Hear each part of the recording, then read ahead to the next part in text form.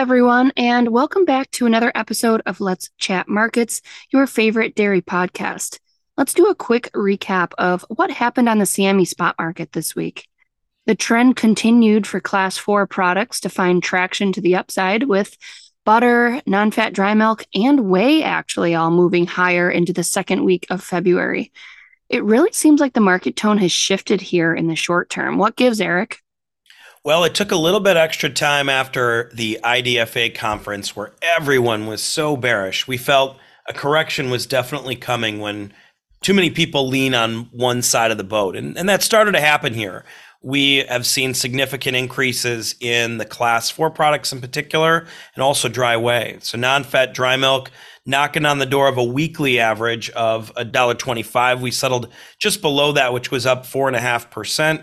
On the butter side, also knocking on the door with Friday's settlement above 240, just below that on the weekly average, up a couple of percentage points. And then the big one is dry whey, which got down to a low of 31.5 cents just over a week ago, has rallied significantly now with the weekly average at 42.5 cents a pound. That's up 17% versus last average average. So there's definitely a bit of a shift here in near-term sentiment. Now, while we've seen glimpses of it in the Class 3 milk and cheese futures markets, block and barrel cheddar have still struggled somewhat. The weekly averages are down, but there's been more trading. There's definitely been more buy-side interest here. Blocks just shy of $1.86 a pound, and barrels still lagging well behind at $1.58 per pound. Looking forward, though, I think it's important to look at whether this is a long-term shift. Have we bottomed in this market and are now starting to move higher?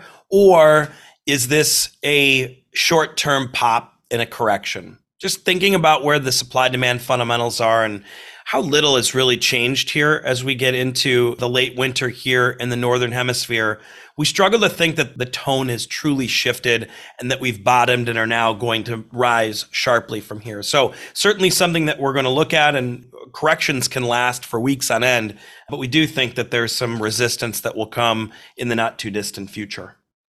Something that we've been focusing on and talked about on last week's podcast as well is the weekly slaughter data that we've been seeing here in the US.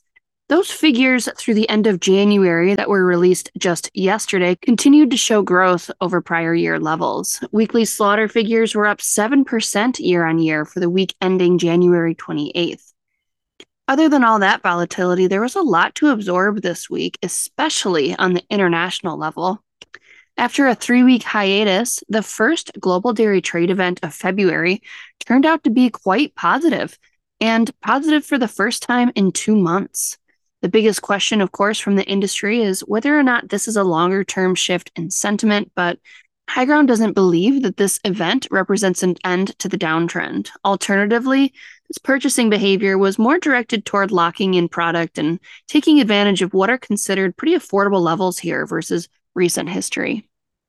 Yeah, Alyssa, I think that it was a positive step to see GDT levels increase, more so on the fat side than on the milk powders. Still some sluggish growth on the skim milk powder side. And given that that's the most traded commodity in the world, the fact that that's still struggling gives us a bit of a sense of what's happening out there. So we still believe this is a short-term correction, even in the global markets, before things change.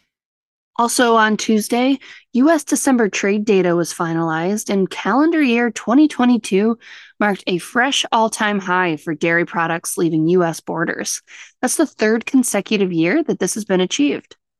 There was incredible strength in volumes observed to Mexico, Canada, Japan, and China throughout the calendar year, all of which, of course, achieved record high demand for U.S. product during that year. Q4 was also a record quarter for dairy shipments to both Mexico and Canada. It was also a quarterly high for skim milk powder sailing to Mexico, while cheese to Canada reached a quarterly high as well. Some very positive figures for U.S. export volumes. But let's not forget, Alyssa, a lot of those export volumes with a lot of headlines talking about the record number and all sorts of great things about 2022. 2023 is going to be different. Our prices here in the U.S. were not competitive, in particular against Europe, over the last 3 to 4 months. And I have a feeling that when we start to look at export volumes to start 2023 in a month or so, we're going to see numbers that are definitely have a lower tone to them. So the opportunities for export in this coming year were certainly softer, and that's showing up in our prices today. Speaking of, some other green that we saw on the screen this week was shown from the European region, both on futures and across some of the weekly indices. Butter, skim milk powder, and whey EEX futures turned positive into the end of this week. There's been a sudden increase in demand from the domestic and export market that has quickly outpaced current production, although there's really a lot of uncertainty whether these elevated levels will last or not. Even so, it has prompted buyers to return to the market in hopes of locking down contracts at these lower price levels. Manufacturers, of course, we're hearing remain hesitant to make any long-term commitments given that milk availability will only increase seasonally from that region. Into next week, the team will be finalizing our price forecasts and digging into the key global fundamentals impacting world markets. You won't want to miss this. As a reminder, we tend to release our forecasts on the 15th of every month, and then the next day, on the 16th, we do a live webinar to break down our thoughts and answer any lingering questions for our customers. Not a customer and interested in seeing more of what we do? Head to the website, highgrounddairy.com, and request a free trial today, and we'll get you set up. Cheers.